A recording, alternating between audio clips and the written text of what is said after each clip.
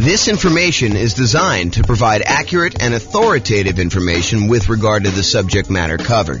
It is offered with the understanding that the presenters are not engaged in rendering legal, accounting, or other professional services. If legal advice or other expert advice is required, the services of a competent professional should be sought. Welcome to the Santa Ana Real Estate Investing and Real Estate Financial Planning Podcast. Learn all about investing in real estate in Santa Ana, California, with a combination of real estate financial planning and modeling with numbers specific to Santa Ana, plus syndicated, more generalized recordings of live and pre-recorded real estate investing classes, not all of them specific to Santa Ana. Be sure to stay tuned after the podcast for a message from our sponsors. Well, good morning and welcome, everyone. I am James Orr, and today we have a really crazy, cool class. This is the class where we talk about the classic discussion, the classic question of, is it better to put 20% down or to put 25% down when buying rental properties? Should I put 20% down? Should I put 25% down? Hey, I know that if I do 25% down, it's going to take me longer to save up that amount of down payment. So I'm going to be a little bit slower acquiring properties.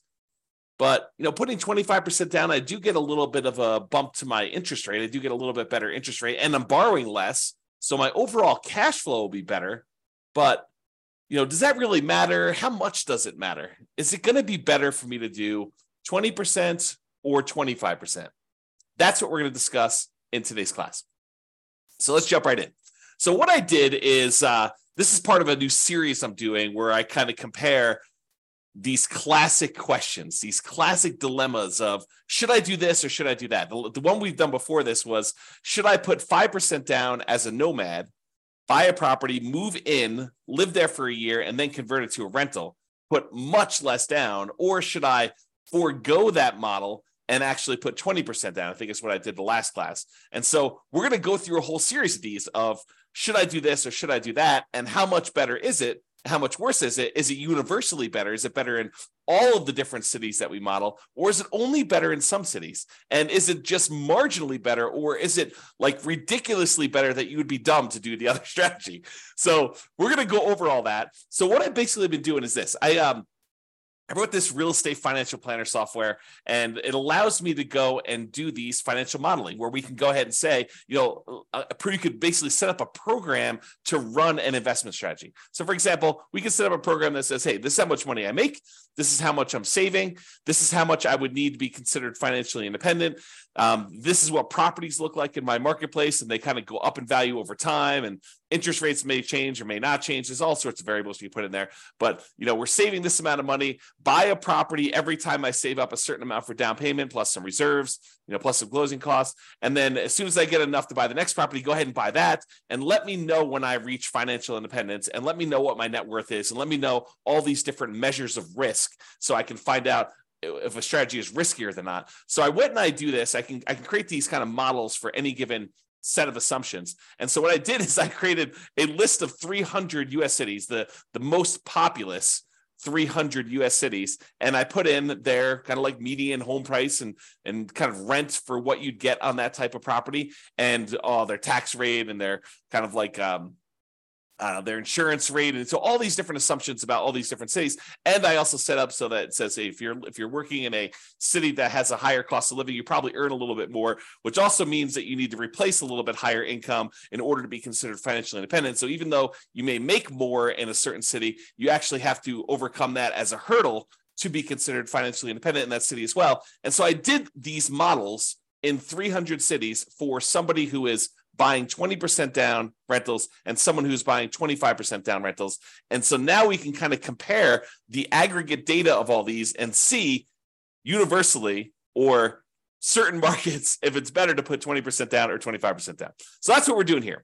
So this is what we're comparing. In both scenarios, whether you put 20% down or 25% down, I've assumed in this particular set of assumptions that you are not buying an owner-occupant property first. You are starting as a renter and you are remaining as a renter yourself for the entire duration. There is a class coming where I go and I show you what happens if you buy an owner-occupant property first, because there's some super interesting things that happen when you do buy an owner-occupant property first. For example, you eventually pay off that property, and the kind of thresholds you need in order to be considered financially independent drops, because you no longer need to have that much money in order to support a mortgage on the property you're living in. So how much you need in order to be considered financially independent could go down. You know, if you needed $10,000 a month to be financially independent to support a $2,000 a month mortgage or $3,000 a month mortgage, and if that mortgage gets paid off and you no longer have the principal and interest part of that payment, you may have taxes and insurance and all that other stuff, but the principal and interest part of it drops by $2,000. Well, you don't need $10,000 a month to be living on anymore. You really only need like $8,000 or $7,000, depending if it was a $2,000 a month mortgage or a $3,000 a month mortgage. And so it becomes interesting because at some point, when you buy a house to live in, if it gets paid off, that your actual kind of like target in order to be financially independent drops. But we're not talking about that today. Little kind of teaser for another class. In this class, we are talking about analyzing whether you put 20% down or 25% down, and you are remaining a renter the entire time. So your rent just keeps going up with inflation, just like the rents on the properties you're buying as an investor, okay? And then you're remaining this renter the whole time, but you buy rental property when you've saved enough for your down payment, plus your closing costs, plus 6 months of reserves for your personal expenses, and 6 months of reserves on all of the properties that you own up to that point, including the one you're buying. And additionally, you need to qualify for that loan based on a 45% debt to income ratio. So if you're buying properties that have negative cash flow, then that could hurt you moving forward of trying to qualify for the next property. You need to wait for the rent to kind of creep up enough for you to actually get a good debt to income ratio where buying the next property is acceptable, which is the reality, right? I mean, if you're buying negative cash flow properties and you go to the lender and you say, I want to get a loan, they'll be like, hey, you don't qualify. Your debt to income ratio is out of whack. So we do take that into account when we do our modeling. And it does come into play when we have some of these markets where cash flow is really, really hard. And I'll also point out, kind of jump to head to a slide I'm going to talk about in a little bit, we are not optimizing for cash flow. You'll notice throughout the classes I've been teaching recently, we've been really focused on all the different ways, the 88 different strategies that we have for improving cash flow on properties. Because right now in our marketplace, prices are up, interest rates are up a lot, and rents are lagging.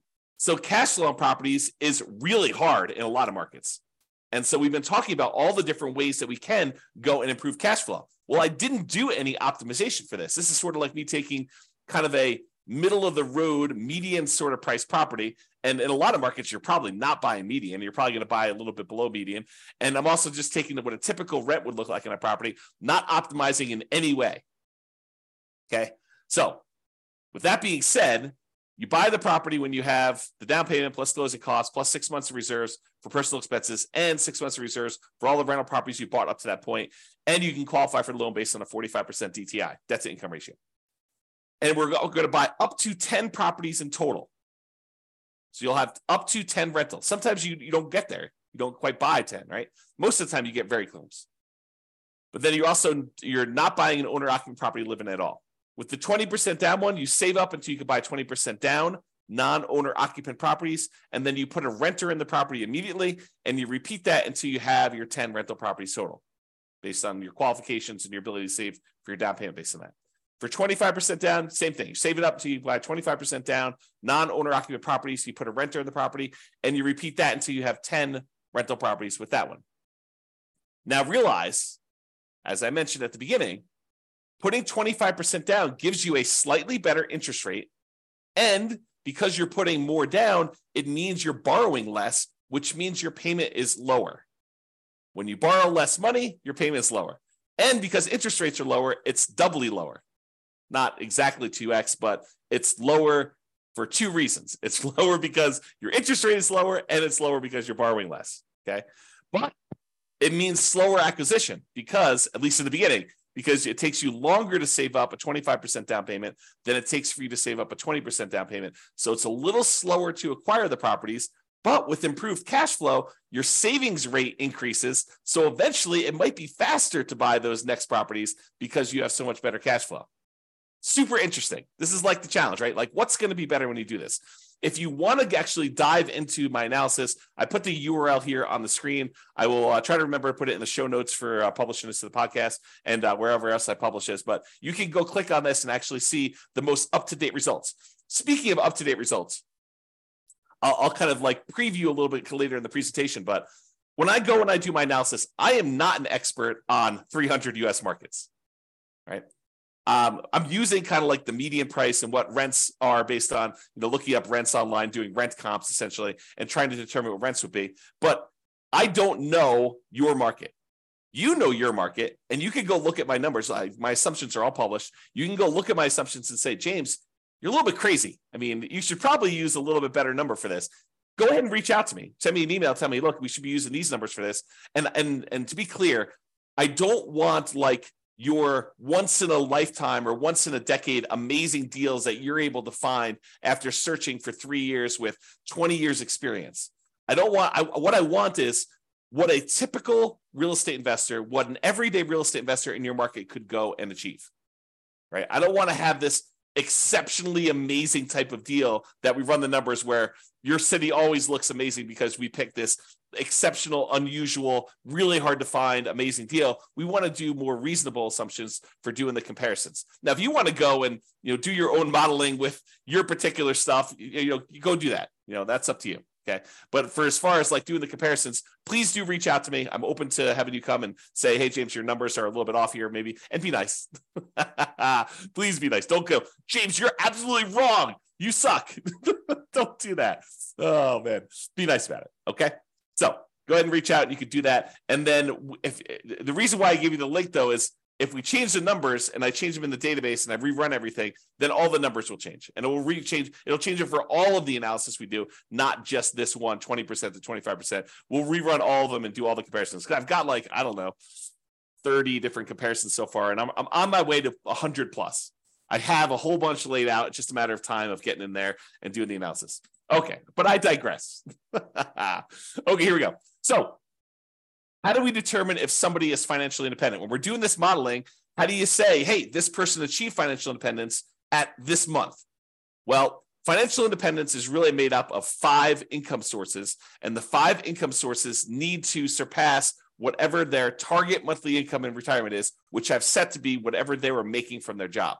So I said, look, if you get to make a little bit more because your market's a little bit more expensive, that just means that we need to replace that little bit more amount in order for you to be considered financially independent in your marketplace. So here are the 5 different sources of income that count as to whether somebody is financially independent. Number 1 is net positive cash flow from rental properties. Take all the income from the property, rent, and anything else you're getting, minus all the expenses, including vacancy, principal and interest, the taxes, private mortgage insurance if you have that, regular insurance, maintenance, management. You subtract out all those expenses from the income. What you're left over is your net positive cash flow from rental properties. That counts toward whether or not you're financially independent.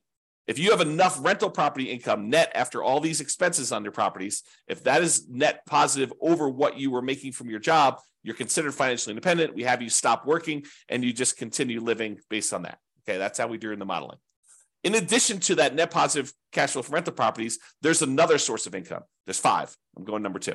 So you can take any money you have left over that is invested in stocks or bonds or loans as a lender, if you're making hard money loans or whatever it is, times whatever your yearly safe withdrawal rate. If you've heard of the kind of Trinity study or the 4% rule, we're basically taking any money you have invested outside of your rental properties times whatever your safe withdrawal rate, which we're going to assume to be 4% for all of these. And that gives you a number as well. So if you've bought your 10 rentals and now your money is sort of accumulating in your account and you get to $1 million, you'd have about $40,000 per year contributing to you being financially independent. Just using like an example. We do the actual math. It doesn't have to get to $1 million.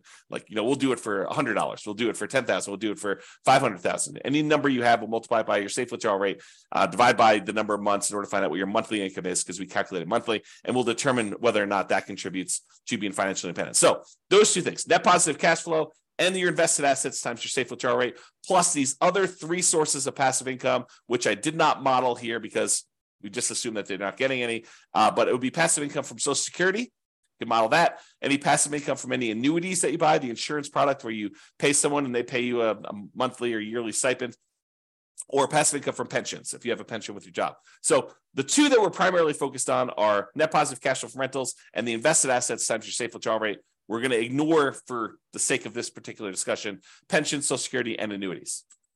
All right, so here are my assumptions. Each city modeling uses their median home prices, approximately, and estimated rents for those properties. We did not apply any of the 88 strategies for improving cash flow. Job income does vary based on the city, so you can afford a property in that market. I didn't want you to go and say, hey, everybody makes $5,000 a month, and then you go try to buy a property in LA, and you're like, you never hit the 45% debt to income ratio because you can never qualify for that particular loan.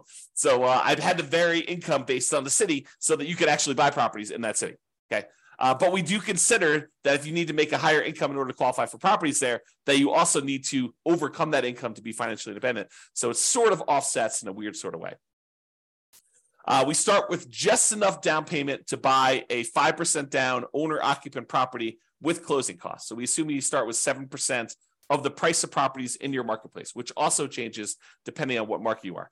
This is true even though you're not buying an owner-occupant property, because we're going to do some comparisons later where you do buy one, and I wanted those to be starting at the same ground, like starting at the same level, where instead of, if you start today and say, look, you make $0, which I'll probably do as definitely an example, where you're starting from nothing and all you have is a savings rate, and maybe I start with different savings rate, I'm digressing. Okay. But basically here I'm saying, look, you're doing it so that you have a certain amount that you could buy an owner occupant at the start, because eventually I'm going to compare you doing owner occupant ones and see how much of a difference that makes. And I wanted them to be as close to apples as we possibly could. I also set a $10,000 minimum. So if you happen to be a market where 7% of the price of your properties it works out to be less than $10,000, I do bump it up to $10,000. I don't even know if we ever hit that. What would need to be the property value in order for it to be less than $10,000? It had to be pretty low. It had to be like sub 150. It's 150 times 7% is like $7,000 plus 35. So yeah, it needed to be less than 150,000. I don't know if there are any markets where the median is less than 150. I have to look that up. I don't know. See, this is an example of me not knowing. There you go. Case in point. All right. So interest rates. So for the non-owner occupant 20% down interest rate that I picked is 7%. And if interest rates change over time, I will go in there, adjust it, and rerun everything for all the cities. And there's no private mortgage insurance because you put at least 20% down. So there's no PMI, but you're putting 20% down, and the interest rate for the 20% down loan is 7%. The interest rate for the 25% down loan is 6.75. So it's a 0.25% improvement to get 25% down. And I will tell you, I think that's conservatively low. I think in most cases, the difference between a 20% down loan and a 25% down loan is greater than 0.25%. It's greater than a quarter point of interest rate, okay? But that's what I did. I didn't want to give 25% down too much of an advantage, although maybe I should have. Maybe I should have done what reality was, but there you go. And I used to just model this out for 60 years. Because 60 years, even if you're 40 years old, that gets you to 100. If you're 20 years old, that gets you to when you're 80. But because some of these took more than 60 years to find out when they became financially independent, I just decided to extend everything to be 100 years. And I realized, James, I'm 50 years old. If someone listening, I'm 50 years old. There's no way I'm going to live to be 100 years old. So this running this 150 years, running to be when I be 150 doesn't make any sense. I get it. Even if you're 20 years old, running it for 100 years probably doesn't make sense for a lot of you. But I did it for 100 years just so you could see and so you can get a feel.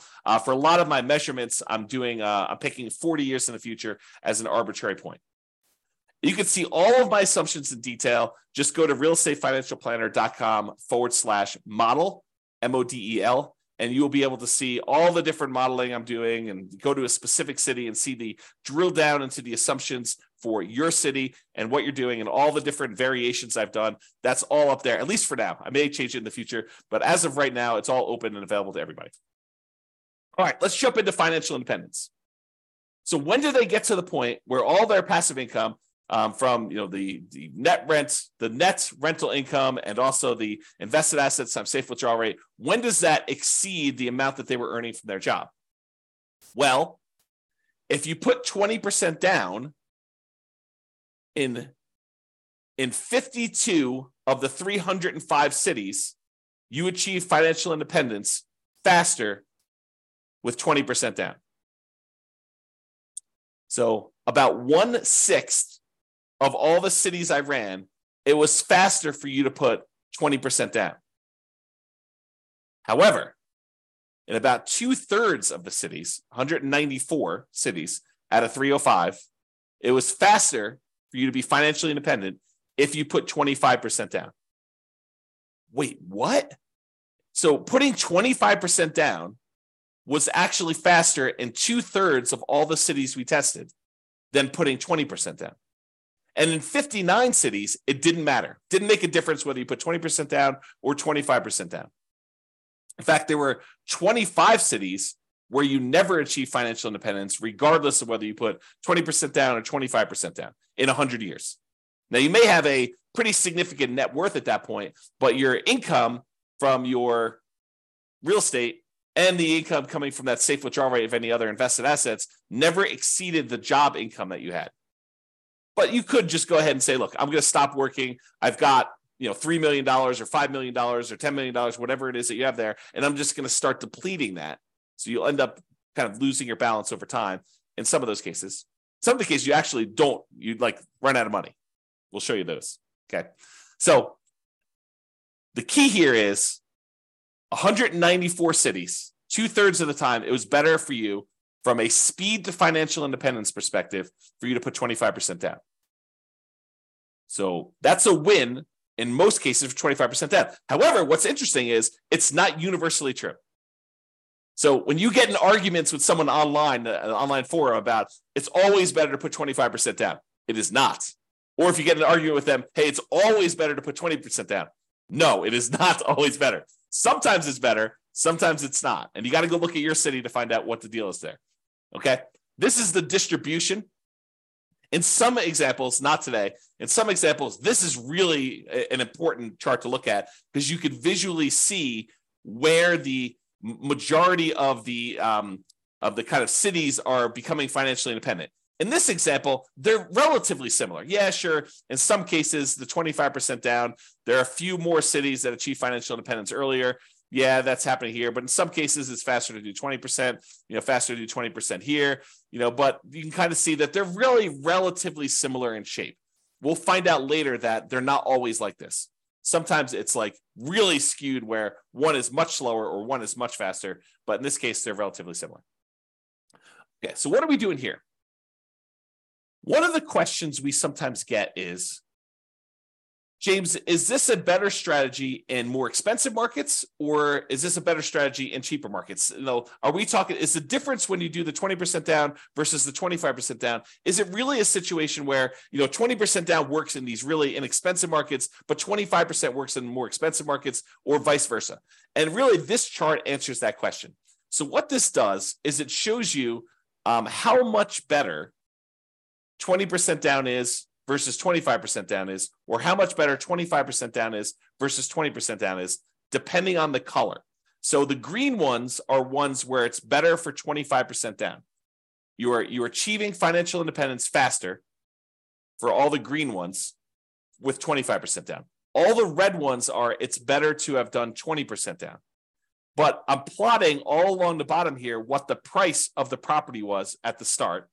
And here I'm showing you how many months difference it was. So you can see that in the $300,000 price range, that there are several spots where 20% down was better, and there are several where 25% down was better, depending on which city you're looking at. You can see that if you kind of just eyeball it really loosely, you can see there are quite a few more greens, and greens is where 25% down is faster. There's quite a few more greens toward the lower end of the price, but there's also quite a few more when you get higher. So what I would tell you about this is, just visually looking at this, there is a slight tendency for 25% down to work better if you have more expensive properties, because there's only a few dots, these two dots here where we have more expensive properties and it was better to put 20% down. So in general, there's more green dots than there are red dots because 2/3 of the time, 25% down is better. And that makes sense. We're seeing a lot more green. But we're also looking at this in terms of like, how does it compare when you look at house price too? And you can see that the green ones tend to be more prevalent with these more expensive houses. Okay. Not to say that there aren't a couple outliers, but there are a trend, a correlation there. All right. And there's a couple outliers. There's a couple times where putting 25% down is way better than putting 20% down. And most of the time, though, it's, within, what is this here? This is probably about 50 months, so about 4 years. So most of these are less than 4 years better. So it's not like you're saying, hey, look, if I do 25% versus 20%, I'm going to gain 10 years faster to financial independence. No, it's not that significant in most cases. We're talking about relatively small numbers, a year or two here. Although, you think about this, if I could save you a year or two of working a job that you hate by helping you get to financial independence faster, that's pretty valuable. That's valuable information, right? Even a year or two or 3 years. Or in this case, we talked about being 4 years. I don't know, kind of interesting. All right. So we've talked about speed to financial independence, but speed to financial independence is only one way we can measure whether something is better or not, right? The other way we can measure if something's better or not is just pure dollars that you have, your net worth at certain periods of time. And so we're going to use net worth at year 40, and we're going to look at the net worth at year 40. Is it better, or do you have a higher net worth if you put 20% down or if you put 25% down at year 40, comparing net worth in these 300 U.S. cities? In 8 of the cities, it doesn't matter. You end up with the same net worth, which is super fascinating because it's hard to be exactly even. Okay. But with 8 cities, it doesn't matter. Okay. It is faster. I'm sorry, not faster. It is higher net worth, better. You have more net worth at year 40 in 193 cities, about two-thirds, if you put 25% down. So not only is 25% down faster, but 25% down gives you a higher net worth in about 2/3 of the cities. And about 1/3 of the cities, 104 cities, it is actually a higher net worth to do that, which is crazy. So depending on what city you're in, it's better to put 20% down versus 25% down. Okay? It really depends on what city you're in. So it's not universally true that one is better than the other. But if you had to generalize, typically it's a little bit better to put 25% down. From both a speed perspective, where it's also about 2/3 faster, 2/3 of the cities are faster, and also from a net worth perspective, about 2/3 of the city have a higher net worth at month 40. Okay. All right. Same thing we did before. We talked about the difference in speed. Now we're doing the difference in net worth graphed against how high the property prices are. So are the more expensive properties performing better in terms of net worth than the less expensive properties? And so in this case, the red is 25% down is better. So in this case, the reds are appearing more frequently at the higher end prices. And so it is slightly better to put 25% down on these higher priced properties than it is to put 20% down in terms of net worth. Okay. Now down here, I wouldn't say one is better than the other because there's a bunch of each, but up here, it looks like there's only reds, which is, it's better from a net worth perspective to have 25% down as you get more expensive in your properties. And that sort of makes sense, right? A lot of the more expensive properties, they tend to have not as good cash flow. They're very expensive and the rents are a little bit lower. And because of that negative cash flow, it's better if you put more down because it means you have less negative cash flow or slightly positive cash flow, depending on what the exact situation is in that city. And so this sort of makes sense to me that if you put more down, you're likely to do a little bit better in those markets in terms of net worth. All right. All right. Ran out of money. This tends to be in expensive markets, which I'll show you here in a second. And we did not apply any of the 88 strategies to improve cash flow. But in some of these markets, you end up having so much negative cash flow that you end up running out of money. You're buying properties that are alligators and they're taking you down.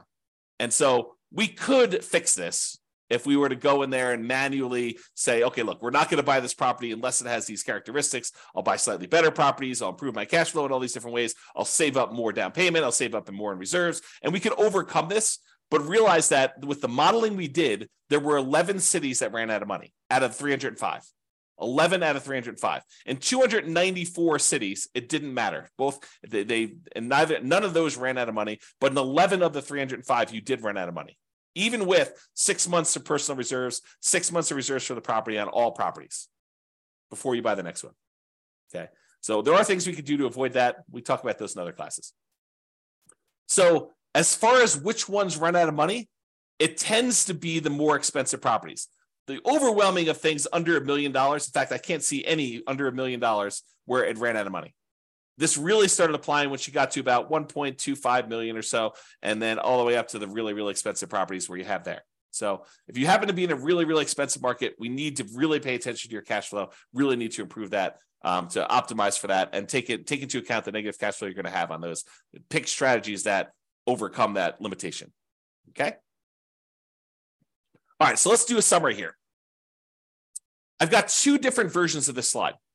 In one version of the slide, I'm taking the average. So I say, take the net worth at year 40 and take the average of all of the net worths of all 305 cities. So add them all up, divide by the number that I've got, and that gives you an average. But in other ones, another slide, I'm doing the median. So I'm taking all the net worths, I'm stacking them from lowest to highest, and I'm looking for the middle most net worth. That's what median is, okay? Versus average, where you add up all of them, and then you divide by the number that you've got, and you've got an average. So I'm going to first start with median, and then I'll go to the averages, and we'll do the median a little slower, and averages we'll kind of summarize very quickly. All right, so median. At 40 years, the median net worth, when you put 25% down, is about $7.3 million. Of all the cities, that's the middlemost number. But if you put only 20% down, the median net worth is only about $6.9 million and change. So it's a difference of about $330,000, or a difference of about 4.7%. Now, honestly, that's not that big of a difference to me. A 5% difference, yeah, there is a difference, but we're talking about, a $330,000 difference on a $7 million net worth. Not super significant to me. So while 25% is better, it's not like crazy 2 times better or anything like that, right? It's marginally better if you think about it. And as an aside, we're talking about the net worth 40 years in the future. So the rule of thumb is, if you look at net worth 40 years in the future, we're really about a third of that in today's dollars. So a $7 million net worth is probably in that $2.3 million net worth today. That's what it would be worth in today's dollars. That's the rule of thumb. It's about 1/3.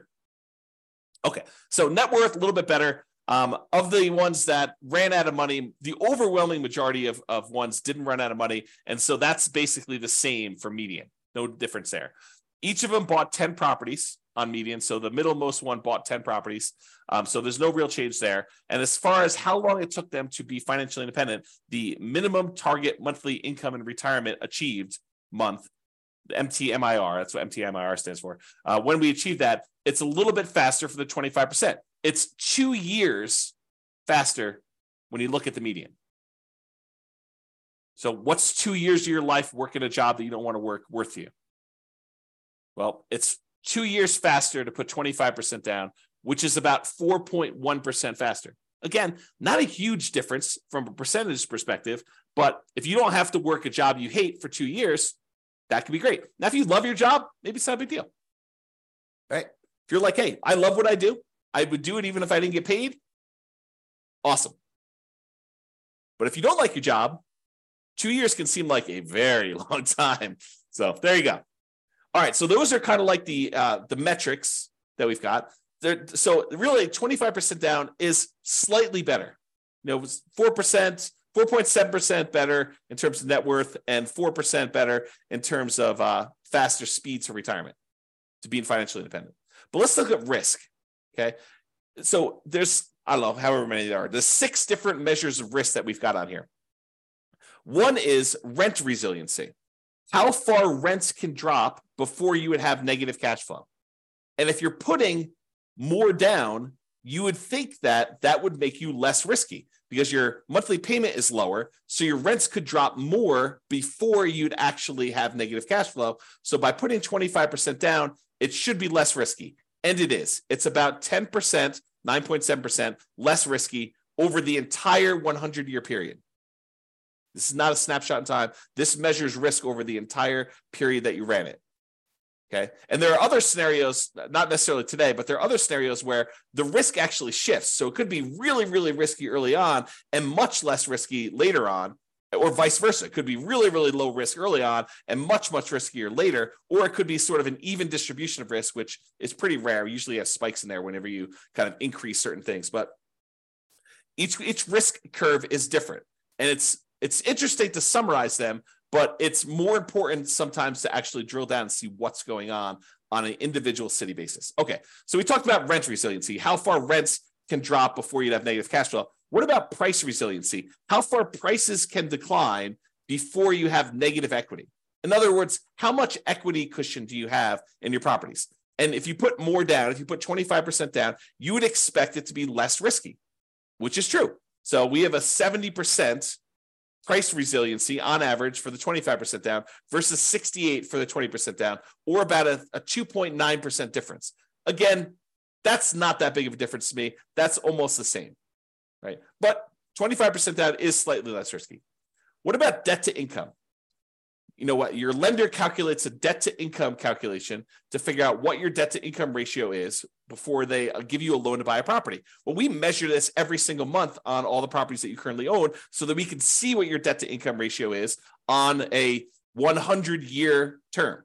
And it turns out your debt to income ratio is better. It's lower for putting 25% down. You put more down, you have lower monthly payments for the amount of money you've got coming in, which is pretty much the same as you're buying the same properties. So your lower debt to income ratio means it's less risky for you to put 25% down. It's about 15% better for you to put 25% down. That's starting to become significant for me. That's an improvement. It's less risky from a debt to income perspective to put 25% down. What about if we took your debt load, how much debt you had in total, add up all the mortgages you have in this case, and we divide that through by what your total net worth is? We wanted to find out what the ratio of all the debt you're carrying is to your net worth. If I told you I have $5 million in debt, does that scare you? $5 million in debt. I owe $5 million. Does that scare you? Well, if I make, $50,000 a year and I have $5 million in debt, that probably would scare a lot of people. If I make $5 million a year and I have $5 million in debt, that probably would scare you less. If I make $100 million a year and I have $5 million in debt, that probably wouldn't scare you as much. Similarly, if I tell you I have $5 million in debt and my net worth is zero because I have no other assets, that might scare you. If I tell you I have $5 million in debt and I have a $5 million net worth, really, that's much lower. That's much more conservative. What if I told you I had a $100 million net worth and I have $5 million in debt? You'd be like, that's fine. You could go ahead and take some of your assets and pay that off really easily. And so we want to look at your debt compared to what your net worth is to see what that ratio is. When you put 25% down, that ratio is improved. It's better. And so it's lower. You have a 32% debt to net worth ratio, which is about 8.6 better than the 35% you have when you put 20% down. So it's less risky to put 25% down. What about your debt to your liquid net worth, or what we call debt to account balance? Sure, your net worth consists of the equity you have in your properties, plus any money you have invested somewhere in stocks or bonds or savings or whatever it is there. But what if we say, let's ignore equity, because equity is really hard to get at sometimes.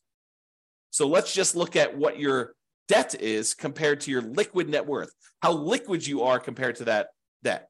Well, we can measure that, debt to account balance, and it turns out that oddly enough, 20% down is slightly better there. 20% down is slightly less risky, and it's about 12% better. That's interesting, right? And then how many months of reserves do we have on average? Ideally, we want to have at least 6 months of reserves, but wouldn't it be better to say I have 12 months of reserves somewhere? Wouldn't it be better to say I have 24 months, I have 2 years worth of reserves, where I have enough reserves where if I didn't get rent for 2 years, I would be fine? Sure. I think that's more conservative. Well, the average number of months of reserves in these models is 676, which tends to be skewed by the really, really high numbers you have much later on in the modeling. And early on, you barely have that 6 months because that's the criteria for buying properties for a lot of cities. Okay. But it's about 8.7% better putting 25% down when we look at that measure of risk. So to summarize, all the green areas here are ones where 25% down is better. So it's better in net worth. It's better in faster speed to financial independence. It's better in at least 5 of the 6 measures of risk. And with some of these, they're relatively small differences. And some of these, they're starting to become a little bit more significant in terms of what percentage difference they are between putting 20% down. Okay. So that's all the medians, looking at the middlemost one for doing that. Okay. What about average? Well, with average, it's even more extreme. Not necessarily in a percentage, although in some cases it is, but with this, it's better to put 25% down universally when we look at the average for all the different cities. Okay. It's 0.7% better from a net worth perspective to put 25% down. It's 2.2% better from a speed to financial independence perspective to put 25% down. And then, it's much better for you to put, in the 10% range plus for several of these measures of risk when you're considering putting 25 or 20% down. So in general, it seems like 25% down is a little bit better. Not like all better. And it really matters which city you're in, honestly. Okay.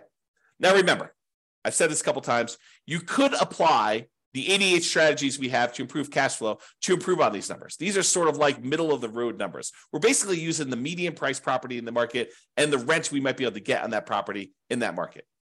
You could choose a better property and you probably would do better. And I do model some of these improvements. Like there are examples where I model and say, what if you could buy a property and get a 5% better price or 10% better rents or 10% better price, or you get slightly better interest rates, or you buy down the interest rate. Like I'll do all these different models and I'll compare them so that you can see what impact that has. Okay. Now, again, this is my call to action for you. If you're an expert at your local market, I am not an expert at your local market.